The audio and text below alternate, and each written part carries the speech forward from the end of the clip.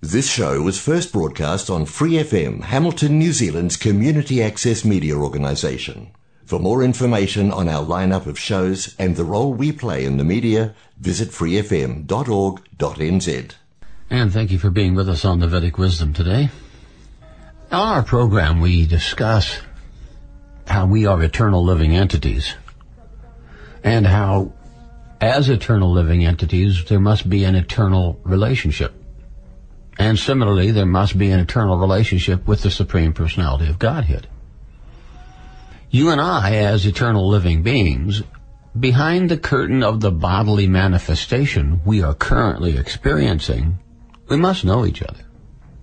There must be at least commonality, synergies, familiarities, likenesses that unify us.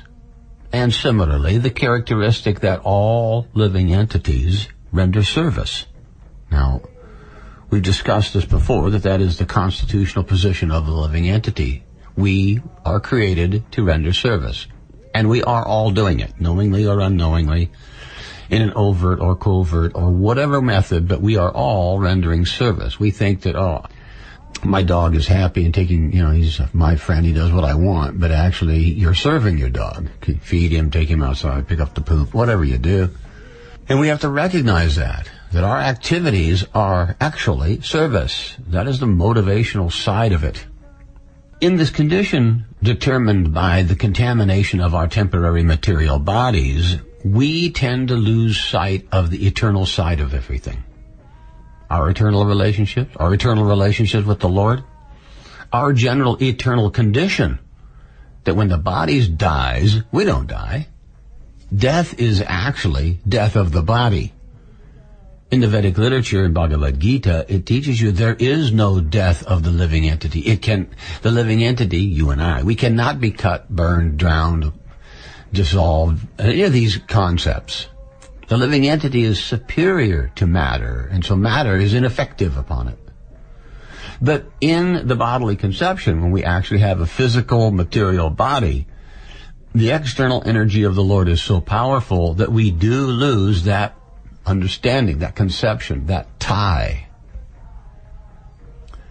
But if we stop and we actually come to the platform of going, all right, let me understand my eternal position, my eternal relationships, my eternal responsibility, my eternal occupation.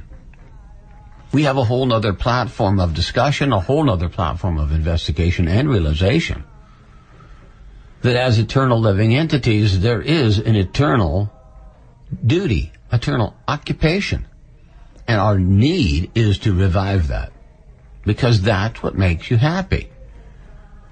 In a contaminated, conditioned state, we try so many different things to alleviate the anxieties or frustrations or problems that befall us, according to our work, according to our karma, according to the level of our illusion. But we all wish to have a solution to this misconception, to this source of anxiety or frustration.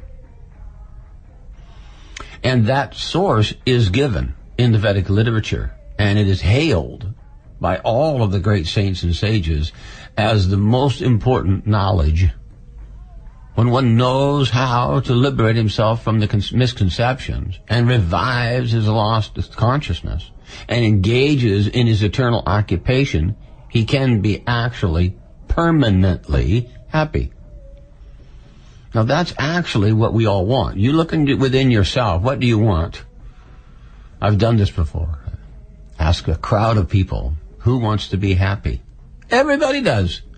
Funny that. Why? There's so many different people, so many different consciousness, so many points of view, values, everything, upbringing, oh my goodness. Yet they all want to be happy.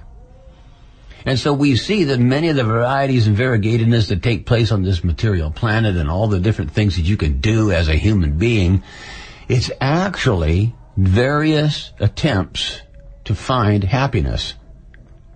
Permanent happiness.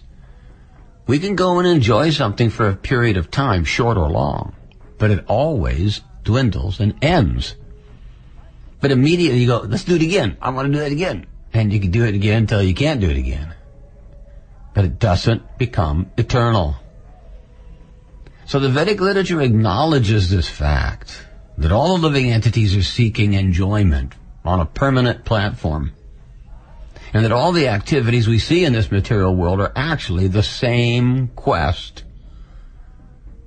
Now, we've discussed on our program, and we've advised, that if you want to get closer to understanding your true occupational position and your true occupational duty, you have to first of all get out of selfishness and understand that as a servant, you need to be selfless. And when you're actually making a quest from a selfless point of view, you will seek a spiritual master and surrender to the spiritual master for guidance. Help me, guide me, show me, teach me, instruct me. And the spiritual master can impart to you the method, the secret knowledge, the most confidential knowledge that gets you out of the misconceptions and into the true conceptions of what is the eternal occupational duty of a living entity. We know that it's in a service mood. We know that it's humble. But we don't know how to execute it. We don't know what are the varieties. We don't know where to place that ability. Serve my car, serve my kids, serve my dog, serve my family, serve my friends, serve my government, serve my what? All of these temporary conceptions of life that are relative to the bodily predicament you're in this life are just as temporary as your body, are just as temporary as this whole place is. So it doesn't take much time or intelligence before one realizes that I'm looking for permanent happiness in a temporary place.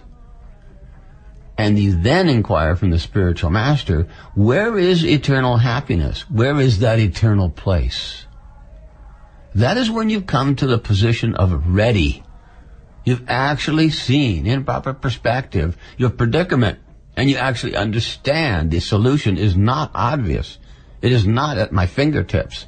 I do need a spiritual master. And when I get the guidance, if I follow it, I can get the solution. The solution comes with knowledge, point of view, understanding. And then you can think, act, work, try, endeavor correctly with your independent free will. But until you come to that, you will bounce around and around and around and around through thousands of possibilities in the temporary manifestation that are all just as temporary. So it's only a matter of time before everybody faces frustration in not finding the happiness they're looking for. Or they give up, either way. Then there is that person that says, no, I know it's there. I'm sure what I'm seeking exists, and I'm sure that I can attain it if I understand the method. And one can then work under the directions of the spiritual master and learn that method. And guaranteed success becomes yours. Because it's not within my sensual perception. It's not within my education structure. It's outside of that. And so is the solution. So the Vedic literature is a vitally important resource because it starts at where the spiritual master tells you who you really are and what is the key action and key perspective that will get you out of here, and you practice it and you develop it and you understand it and you then feel, realize, and live it, and you're out. Now, in the introduction to the Bhagavad Gita, Srila Prabhupada says that we are in this material manifestation, but we should understand that there is a superior manifestation that is not temporary, and that is called the spiritual sky. And that manifestation is outside of this universal globe, universal shell. It is beyond heaven and hell and everything in between. Beyond, outside. The spiritual sky is our eternal home. Now, this is in the introduction. And he's teaching you that that is where you belong. And he's similarly teaching you what is the activities that go on there. Similarly, in the introduction, he advises you that there are 5 principal types of relationship between you or I as a living entity and the service we perform relative to the Supreme Personality of Godhead, Sri Krishna. There is relationships of 5 varieties, and we all already naturally have one by constitution. And if we revive that, we are happy. The service mentality that we're talking about here in our material world as our constitutional characteristic carries over into the spiritual world. And our service is rendered to the Supreme Personality of Godhead, and then it is properly placed. And everything can be done in relationship to the Supreme Lord as opposed to in relationship to the self and the body. That step opens the door. That step delivers you into the consciousness of the spiritual sky, even while you're still here. It states in the introduction that the Lord and the living entity can have a relationship as one, a passive relationship, where I am simply a servant and the Lord is simply the master, and the relationship is passive. What he wants, we do, no issue. Then it can be an active relationship, where my free will, my impetus as a living entity, my determination and focus is used toward delivering service to the Lord. I want to do this. I am active in rendering service out of my own volition, my own choice. Then that relationship can mature, and one can have a higher relationship where he actually has a friendship. He's not simply in awe and veneration. Oh, this is the Supreme Lord. Oh my goodness, so amazing. I'm so simple and insignificant. The Lord is so grand and unlimited. But this is, the relationship is comfortable as friendship.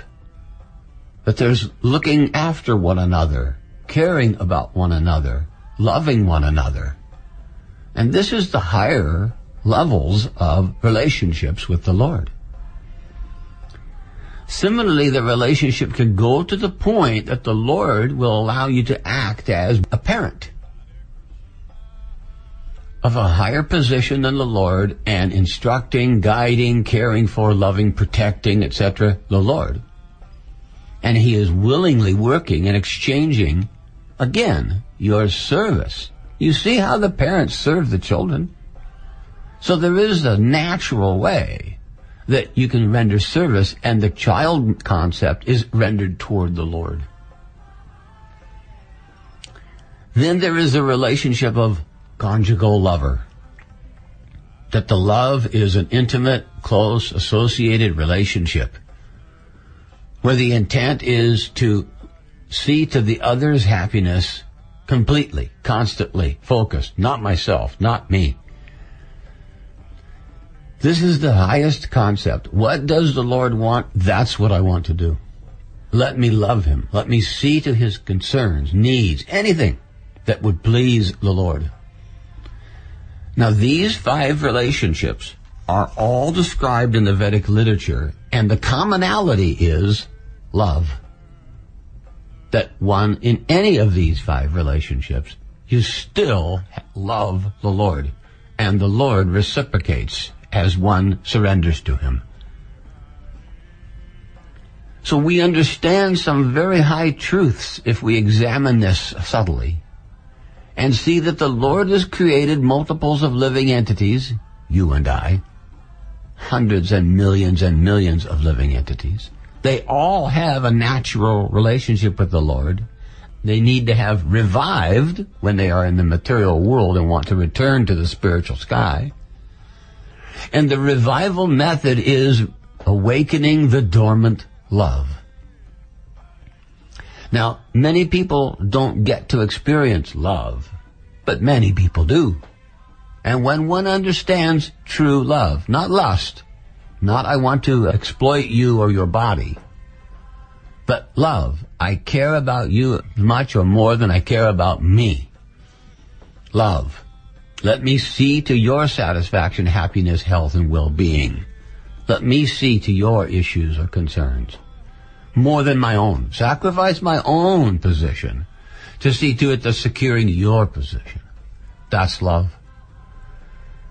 And when one finds that even in the material world between man and woman and other interrelationships that are here, that you can experience that, it is superior to selfishness.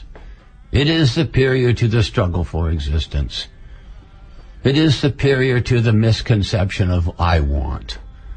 The loving conception is the higher perspective, and it is the dormant love within you that makes you happy. To love someone is the most wonderful exchange, and to be loved in return is the topmost. And that relationship is there, that aspect, I should say, is there in all of these relationships one eternally has with the Supreme Lord. Your relationship may be in one of these categories. I may have a relationship in a different category. But the love I feel in my category is the best for me. And in yours, the best for you. And the spiritual master awakens that dormant love and that dormant consciousness and that eternal relationship such that you get back to your normal, healthy, loving condition. And this brings us to the topmost understanding. What is the method that gets me from here in an illusory conception of life, struggling with the anxieties of the temporary material world, looking for happiness that I can't seem to find, or I get pieces but not the whole thing? What is that method? And the method is delivered by the instructions of the spiritual master, and he says to you, loving devotional service to the Lord that is unself-motivated and uninterrupted is totally enlivening to the self. To understand the term loving devotional service is the quest that takes the time, that requires focus, because it is complex. It is complex. It takes in all of the potential and capacity of you as a living entity and all of the desires, emotions, all of the understanding, everything. It all has to get blended. And in the Vedic literature, in Bhagavad Gita as it is, it says that when one is engaged in devotional service by the instructions of the spiritual master, his awakening begins. And according to the level of sincerity, the rate is fast or slow to fully awakening your dormant love of God. And this is required. This knowledge, understanding, is required. And then the service and surrender mentality that is predominant in devotional service delivers. One cannot achieve the highest conception and perfection of being a human or having their consciousness expanded without executing transcendental loving devotional service. There is no other method. The Lord prescribes the devotional service in so many methods. There is 9 processes of devotional service that are delineated in the Vedic literature, that are described. The combination of these 9 and the understanding and the perfection of knowledge that comes through rendering simple devotional service humbly with an open heart, it completely compounds each other and delivers the highest level of love of God, the highest understanding of perfection of life. And it happens now. It begins immediately. And as I said, according to the sincerity of the performer, it takes a long time or less time. But one can become God conscious and totally engage in devotional service in a second if they're pure, if they have come to the platform of selfless if they sincerely want to do what is right, if they can understand the instruction of the spiritual master, delineating the unbelievable potency and importance of devotional service. So we have to reach up to understand, if I'm eternal, what is my eternal occupation? We've covered that. I'm a servant. If I'm a servant, who am I a servant to? And the answer comes out, a servant to the spiritual master, and a servant to the Vaishnavas, and a servant to the Supreme Lord. Those three methods bring you to the topmost level of perfection. You may go this way, I may go that way. You may focus on this, I may focus on that. But the success is guaranteed, and the free will is not violated. And your opportunity to express your unique self, your love in your heart, in your way, is reciprocated by the Lord in unmeasurable return. There is no calculating the loving exchange between the Lord and the living entity. It is not limited by material bonds. It is not limited by the material perspective of life. So to reach this platform of a relationship that is yours eternally, and using that eternal relationship naturally in rendering devotional service to the Lord, under the guidance of the spiritual master, is the perfection of life. And every single living entity that there is has the opportunity to reach that perfection. They either use their free will correctly or they use their free will incorrectly. And correctly is in devotional service to the Lord without cessation. And that fulfills the heart without cessation. And this is the highest level, the highest teaching of the Vedic literature. And it purifies you from all the misconceptions of what is going on in this material world. What are these different things I am facing as struggle for existence? What are these different things that I value temporarily, but actually after I succeed with them, they render next to no benefit to me?